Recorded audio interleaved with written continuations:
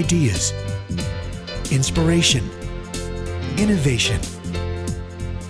This is The Game Changer. And now here's your host, Chicky Fitzgerald. Good afternoon. This is Chicky Fitzgerald, and I am excited to talk about co-creation. We're going to be talking about a book called Co-Create, and it really is all about profiting from innovation and strategic collaboration, which are two of my favorite topics. Our guest today is David Nour. David, welcome. Chicky, good to be with you. Terrific to have you. So, David, before we jump into the book, why don't you give us a little thumbnail on you? Oh, boy. I am that originally could be a big thumbnail, by the way. Right. I'm originally from Iran. I came to the U.S. in 1981 with a suitcase, $100, didn't know anybody, and didn't speak a word of English. I literally landed at JFK with a badge around my neck, put this kid on an Eastern airline flight to Atlanta. And by the way, he doesn't speak any English. So I came here to go to school. I grew up in Atlanta. Sometimes I feel like I work for the Chamber of Commerce because I've moved away. And what year was that? 1981. Oh, wow.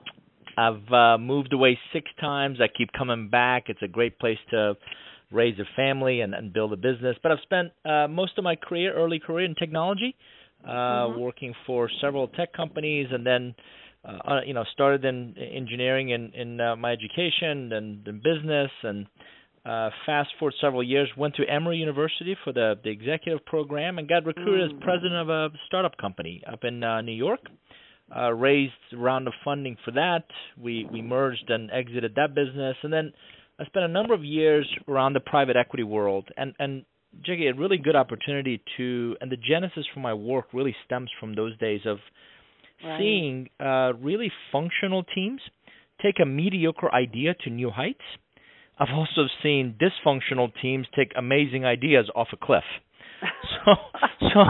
So I said there's got to be something more there, and I started to pursue really, and my life's work has really been around strategic relationships, right? Why some people are much better at it than others. How do some people build amazing relationships that really accelerates their ability to get things done and others don't?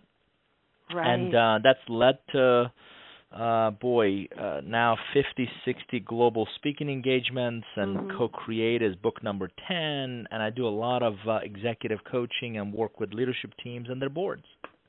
Oh, David, how amazing. And our paths have really kind of circled around one another. My daughter was born at the hospital in Marietta, and I spent a good deal of time there, but I didn't arrive in Atlanta until 1992, and we moved to Tampa in 2000. So, but I have done an enormous amount of work with the investment community, both on the private equity side and, just really the whole Wall Street environment of looking at publicly traded companies as well as, the private investment side. So I am really excited. I'm going to order your Entrepreneur's Guide to Raising Capital because I'm just launching my newest venture, and we are actually going to go out and raise a little bit of money. So That's great. Yeah, it's most you and I both work with senior leaders, and I'm mesmerized about how entrepreneurs, right? The scrappy entrepreneurs kind of make it happen every day, and I get excited about what if we brought some of that tenacity, what if we brought some of that grit, what if we brought some of that perseverance inside our companies, and really created a more entrepreneurship or entrepreneur kind of culture in these companies. So right. Well, back when I was doing, back when I was doing consulting, I had a program called Injecting Entrepreneurial Energy, because I think that's really what it is taking all of the business discipline that does exist, right, and the tools and the funding, right, to get things done, but to take that scrappiness, and I love that word because I'm pretty sure my picture's in the dictionary next to that. But let's jump into the book. So what brought this book about? And I know you've written a number of others, but why co-create? Yeah, so a lot of friends ask, how long does it take you to write a book? And for me, it's a concept that the ideas have to percolate, right? So for me, it typically starts with a question, and the question that really kind of nagged at me for a while was, how is it possible? And I was working with a number of very recognizable brands, and none of them saw Airbnb coming. None of them saw, they're all worried about competing with each other, but they for whatever reason, and if you think of, how dominant Blockbuster was, and they didn't see, they didn't see really Netflix as a competitor. They didn't see Redbox as a competitor, and it just completely dwarfed their business. Right. So in thinking through, not just innovation, which is kind of sexy and everybody likes to talk about it, but really iteration, innovation, and disruption. If I'm your biggest competitor, how would I disrupt you?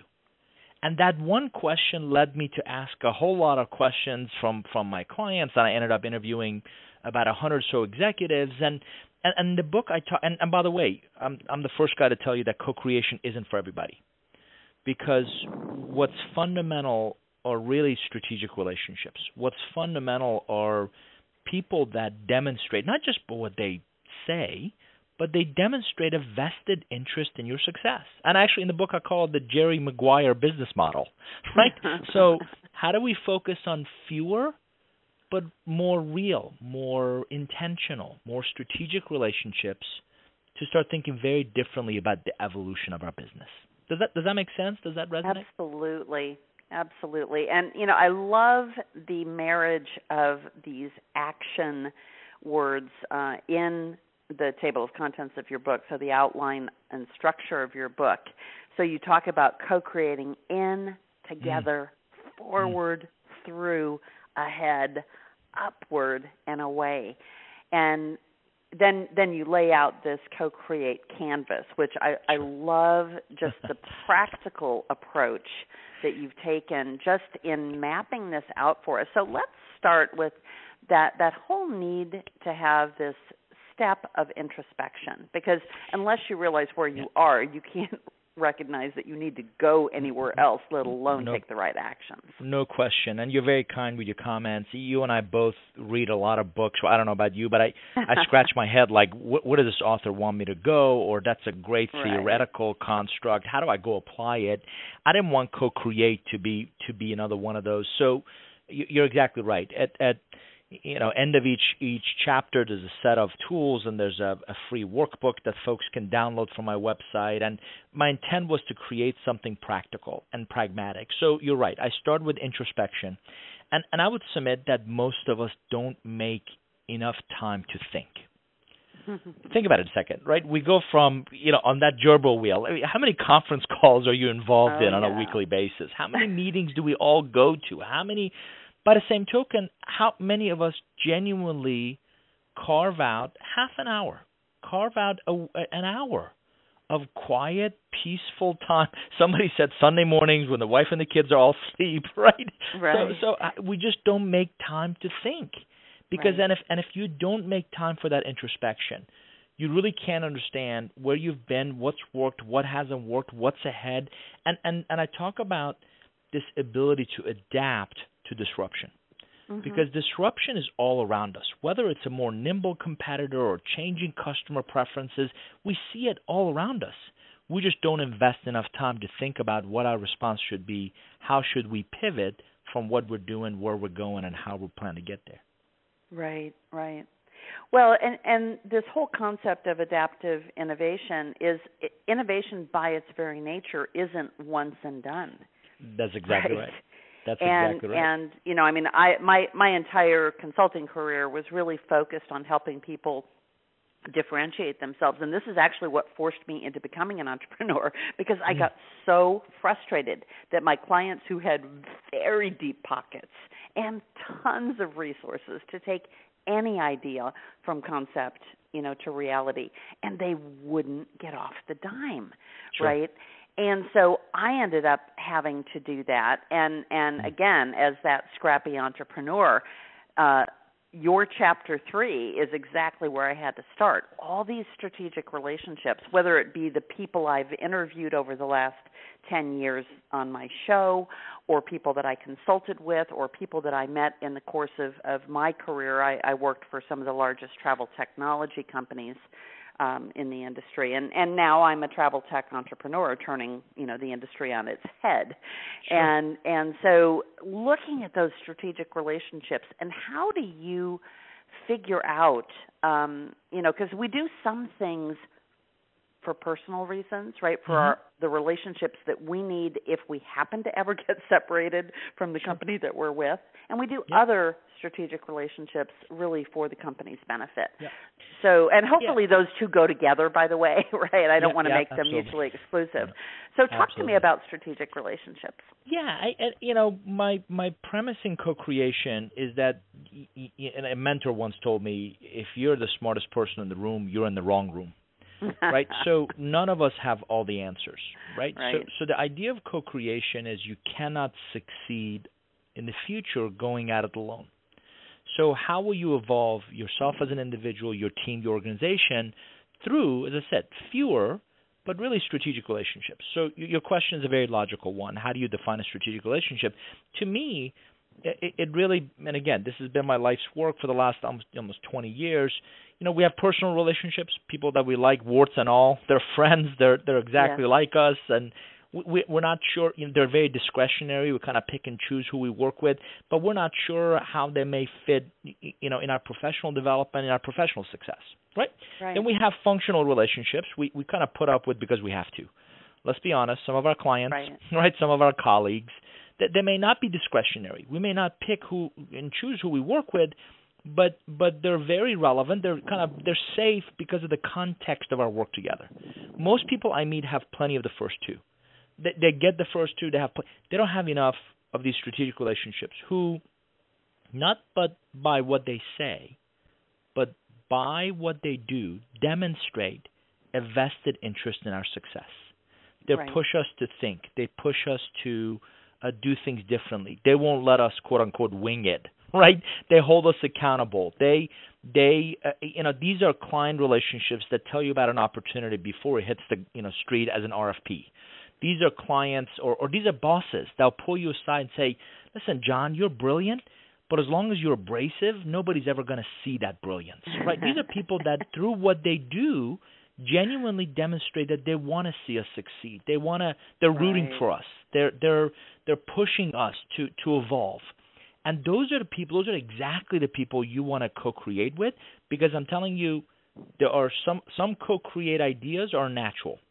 Ever since business school, we've been taught to kind of hold our cards to our chest, and my weaknesses are none of your business, and I'm certainly not about to tell you where our skeletons are buried. And co-creation is about giving up a little bit of that control, giving up a little bit of yourself and again, with a few people that are not going to judge you, that you really could bounce ideas off of, is what if jointly we created something? What if we jointly developed something? What if we jointly went to this market opportunity and really captured it and capitalized on it together?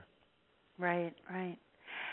The next chapter, David, of your book talks about the stages of the customer experience journey. And I am right in the throes of mapping this out. And we're in a very unique space because we have really a three-sided marketplace where we're selling our product to one company who has systems that they're embedding our technology into. They have a customer base, and then that customer has the end traveler, because again, our product has to do with travel. So, mapping out this whole customer journey and the customer experience with us, and are they going to get confused by our B2B brand because it's not the same as the B2C brand? this whole thing of co-creating with other people and getting their input is new to me as an entrepreneur, because I'm used to thinking it, and then it comes out my fingers, and the next thing you know, you've got a designed website. Right. And so I'm having to stop and co-create with my team, right, which is kind of two discussions here. But let's start with the customer experience journey. How do we effectively map that out?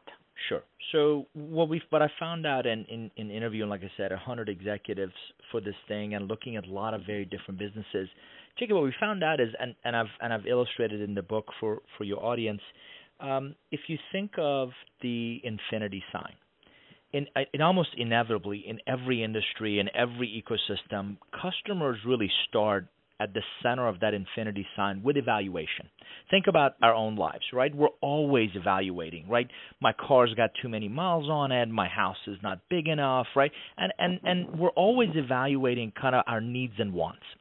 As we move to the left of that sign, the top of it is really about discovery. We discover kind of what's working, what's not working, what do we think we want, and delineating what we want versus what we need. And then as we kind of come to the left side of that infinity sign, we consider our options, right? Should I buy? Should I lease? Should I buy a new car versus a used car? B2B, should I use cloud services or build my own data center? Every facet of that, we're kind of going through that consideration phase, if you will.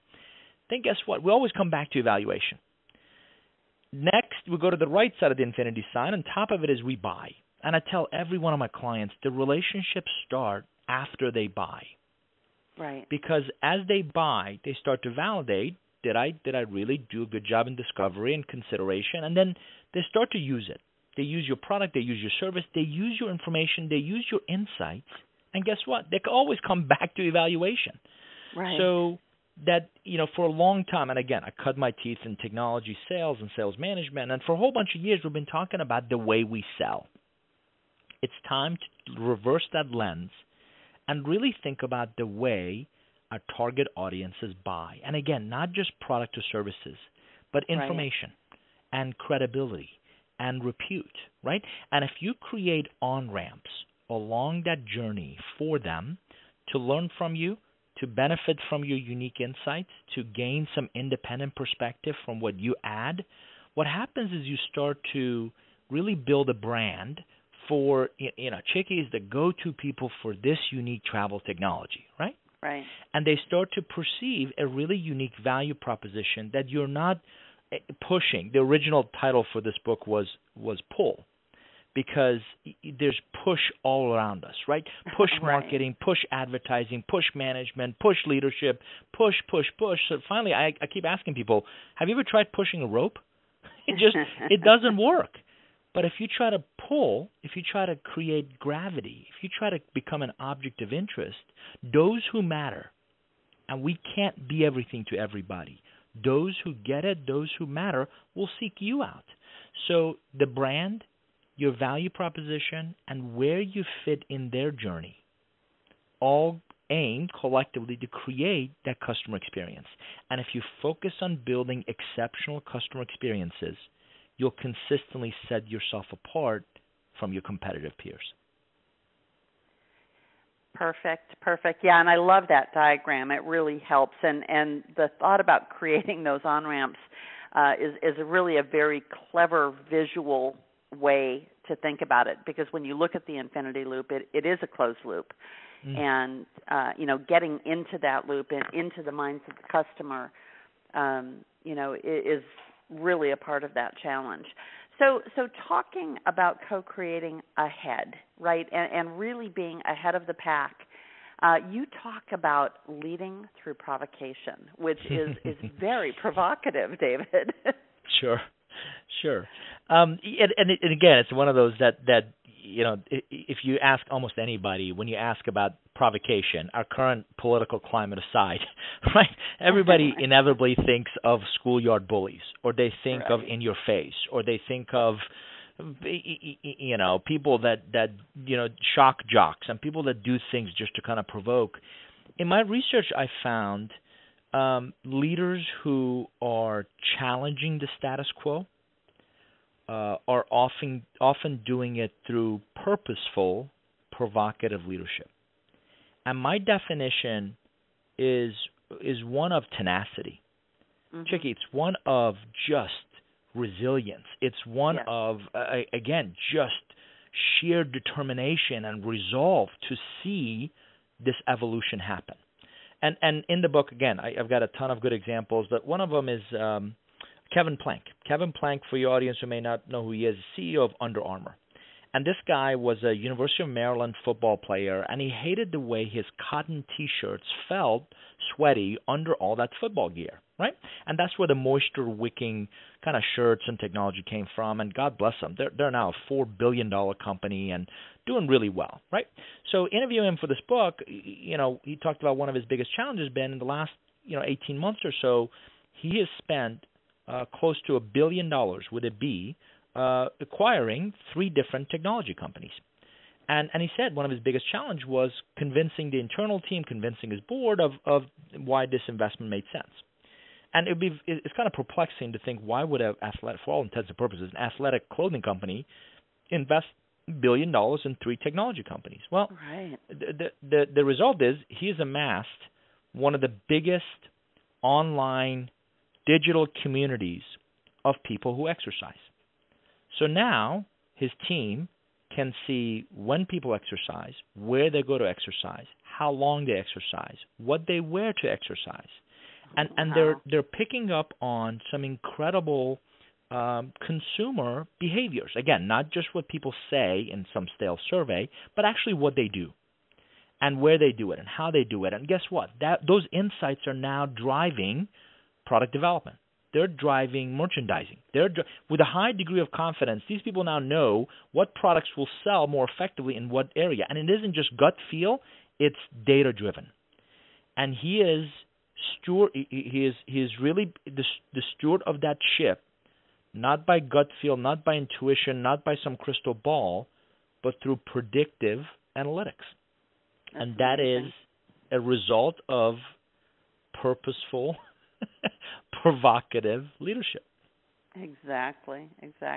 Well, I can also see that you interviewed or perhaps have consulted with Travelport, which is very interesting because I was, first of all, as a part of my corporate career, one of my last corporate jobs was with WorldSpan, which was a company that was acquired by Cendant, who later changed their name to Travelport. And I was the subject matter expert to the private equity company that worked with Cendant to acquire Galileo, which was the first part of their their company roll-up.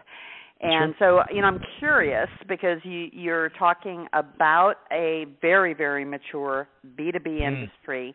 For those who don't know, Travelport is one of the systems that are used by travel agencies, and they've got a number of different brands in the marketplace, Galileo and Apollo and WorldSpan. And what they do is they provide this technology to, again, a third party, a travel agency. And travel agencies aren't known for innovation. GDSs, Global Distribution System Companies, which is the category that they fall into, also are not known for innovation. So what was your take on what they're doing with their lab accelerator? Yeah, so Sharon Polis is an Emory friend, and she's director of America's marketing. She was, we've kind of stayed in touch. She was kind enough to invite me to speak on Co-Create at one of their America's meeting. And as I got to know them, and more recently they've hired a very seasoned Microsoft executive, Fiona Shanley, who's now their chief customer and marketing officer. But as you said, GDS is traditionally, very mature company in a very mature industry, and several years ago, they literally created this idea of Travelport Labs, and Nathan Bobbin now runs that out in Denver. And what they want to do is engage kind of early, really innovative, if not disruptive, concepts, and that's what a lot of these things are. Is you think of it as startup mode, they're science projects. They don't know what they want to be when they grow up. They don't know how they're going to make money. They don't know where they're going. But Travelport says, instead of watching all this happen to us, one of the things we want to do is we want to participate. We want to, in essence, co-create the future of the evolution of travel. And right. by incubating these ideas, by supporting them, by giving them access to resources and their travel agency kind of network and their relationships, they're basically helping these startups kind of prove their concepts. And again, part of it is this sexy idea of let's build an innovation lab, let's build an innovation hub. And a lot of companies kind of try to do this. Right. And Travelport has even done some acquisitions of its own. And I think they're another company that are really trying to figure out what they want to be when they grow up, right? So how does the story evolve? What facet of travel, unique value add they're going to continue to bring to that kind of travel agency world. But I found the labs to be a really clever way to kind of get their finger on the pulse of what's happening. They realize it's very difficult for large, and you brought it up, large companies, large enterprises, even with a lot of resources, to really innovate, because a lot of them have built great execution boxes. So Travelport Labs is a great place for them to. It's almost like their test bed. It's almost an opportunity for them to figure out, hey, does this concept, does this idea, does it have scalability? Does it have real impact into what their clients and their distribution channels are trying to do? Right. So taking that to the next level, as we begin moving forward and leading, then it's time to move upward. It's time to generate that spiral of growth, because some of these companies that you talk about in the book have they're very mature businesses that have been around for a while, and they don't have that kind of rapid growth that you can experience in an earlier stage company. So how do you turn your focus upward, and what defines that spiral of growth? Sure. Great question. A lot of companies do surveys. A lot of them have reports. A lot of them have dashboards. And again, check it. In my conversation, in my review of kind of what they're doing, how they're doing it, I would submit a lot of organizations are running, a lot of leaders are running their organization based on what I call lagging indicators. Think about it. The report you look at this month, this quarter, is the results of what you've done in the past. So you're in essence looking through the rearview mirror. Yes. And what I advocate in this chapter, what I believe that the next really exponential growth is going to come from, is when leaders and organizations start to more proactively, more intentionally, more strategically get their fingers on the pulse of what I call leading drivers. So if you think of sentiment analysis, right? And in the book I talk about this idea of net promoter score, right? So net promoter score has been around for years, and I have a love-hate relationship with net promoter score, right? It will tell you the what, not the why, right? Unless you start to analyze why they chose those numbers. And again, for your audience, it's a very simple, it's one question, right? Based on your experience with us, would you recommend us? Right? And 0 through 6 is actually negative, 7 and 8 is neutral, only 9 and 10 is positive. And the score is you subtract the negative from the positive and you get a percentage score, right? The problem is the score itself tells you what's happening. But unless you go and analyze the text, so when a customer says the experience was fine, they're not really raving about you, right? It's a good opportunity. It's a good opportunity for you to dig in and find out why they said that and why they feel that way. And more importantly, do something about it. And I got to tell you, in your audience, a quick story, right? So whenever you and I check out of a hotel, what do they typically ask us when we're checking out? How was your stay? How was your stay? What do most of us say? Fine. And that is like zero value add, right? It's like going into a retail shop and somebody says, "Can I help you?" Yeah, get away from me. So what if at that checkout they asked, "What's the one thing? Is there one thing about your stay that we could have done differently to improve your experience?" Right. Or I have a brother who spent last 30 years with one of the hotel brands, and we've had this great conversation. If our check-in goes really well, we'll almost excuse any other mishappening, right? Yes. Conversely, if the check-in doesn't go well, we'll find an excuse to complain about something, right? So, again, I don't know about you. After I check in, I go to my room, and a lot of times they have these TVs, and they say, welcome, Mr. Nour, right? What if that TV screen, or even maybe perhaps before I left the front desk, in a very simple way, a mechanism, and I've seen these tablets that ask, how was your check-in? Green, smile, yellow, mediocre, red, mad, right? Right. And I immediately gave you that feedback. And by the way, the front desk manager or somebody in position of authority immediately took action. Mr. Nour, I understand you just checked in, and from your input, it seems like it didn't go as well as we'd both had hoped. Right. What happened, and how can we? If you can get your finger on the pulse of what's happening immediately and do something about it, you have a dramatically better chance to improve that experience than a day or 2 or 3 later when I'm leaving. Right. Because when I'm leaving, you can't do anything about that check-in. And this is the example of, and again, hospitality brands look at customer satisfaction, and they look at TripAdvisor, and they look at all this other past data.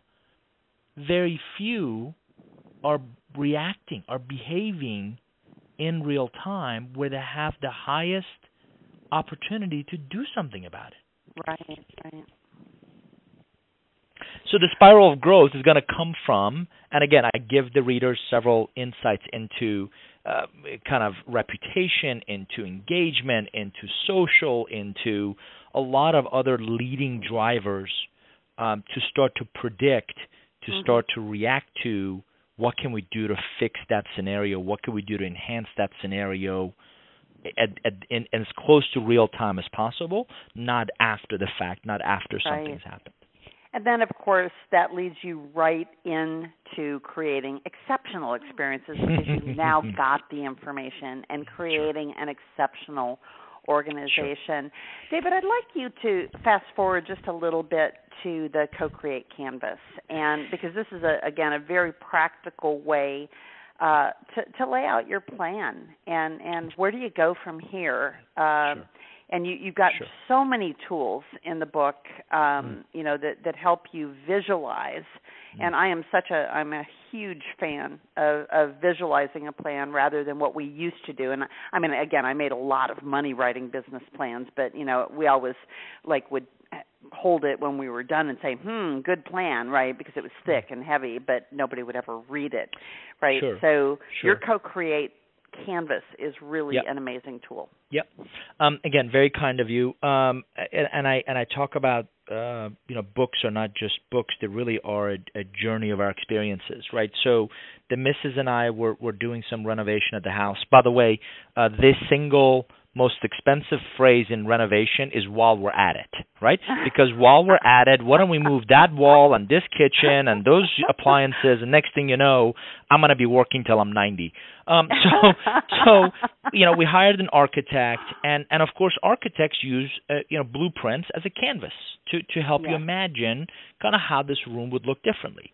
And our builder did something fascinating that absolutely stuck with me. He got a piece of almost like vellum, right? This clear see-through, and he taped it on top of the plan. And then he said, what if there was one part of it that we weren't crazy about, and you don't want to go back to the architect and redo all that. And in real time, on this overlay piece, with a pencil, he kind of started drawing a different kind of outcome, right? What if we took this part and we made it a little different, and we kind of expanded this? And it dawned on me, what if there was a canvas where two parties, and let's just start with two, right? Two really strategic relationships were able to lay the foundation of their relationship, the impact from their relationship. They were able to jointly create a product, a service, a go-to-market opportunity. So we kind of laid really create a value proposition, design that value proposition. And then I don't want to just leave it there.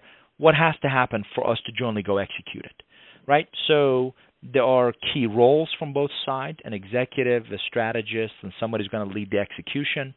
There are 10 steps on this canvas, everything from let's really capture where we've had past impact together all the way through what could be our joint differentiation, what are some of the metrics and milestones we're going to capture, to what should be our communication preferences, right? What's the best way for us to communicate our respective progress? And the entire canvas is predicated by a common vision, a common mission, or a common enemy. Right. And if you think of those as the lighthouse, it really drives our why, right? Simon Sinek talks about know your why. This is really visionary leadership combined with visual thinking and storytelling to transform where the organization is to how it must co-create its evolution. David, this has just been amazing, and again, this book. You started off saying it's not for everyone. I mean, I actually think it is, but it is.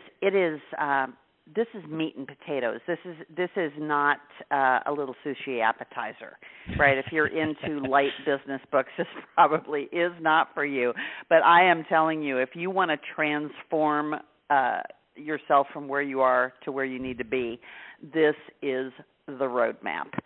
So we have been talking to David Nour. The name of the book is Co-Create: How Your Business Will Profit from Innovative and Strategic Collaboration.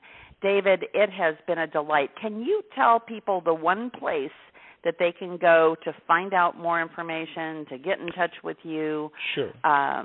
Where do you want to send them? Yeah, very kind of you to have me. I appreciate it. And if your audience just goes to Nour Group, nourgroup.com, we're in the process of revamping that website, but that's probably the best place to learn about me, my work, connect with me on various social channels, and certainly learn more about the Co-Create book as well. Well, again, I really appreciate your time. It has just been fascinating. So for those who are listening to us today, next week we are going to be talking about happiness, unlocking happiness at work. We are going to have as our guest Jennifer Moss. And again, David, thank you so much for joining us. And for those who want more information about the Game Changer Network, it's thegamechanger.network. Thanks again for joining us, and we will see you again next week. Go out and change your game today. You've been listening to The Game Changer. Ideas, inspiration, innovation with Chicky Fitzgerald.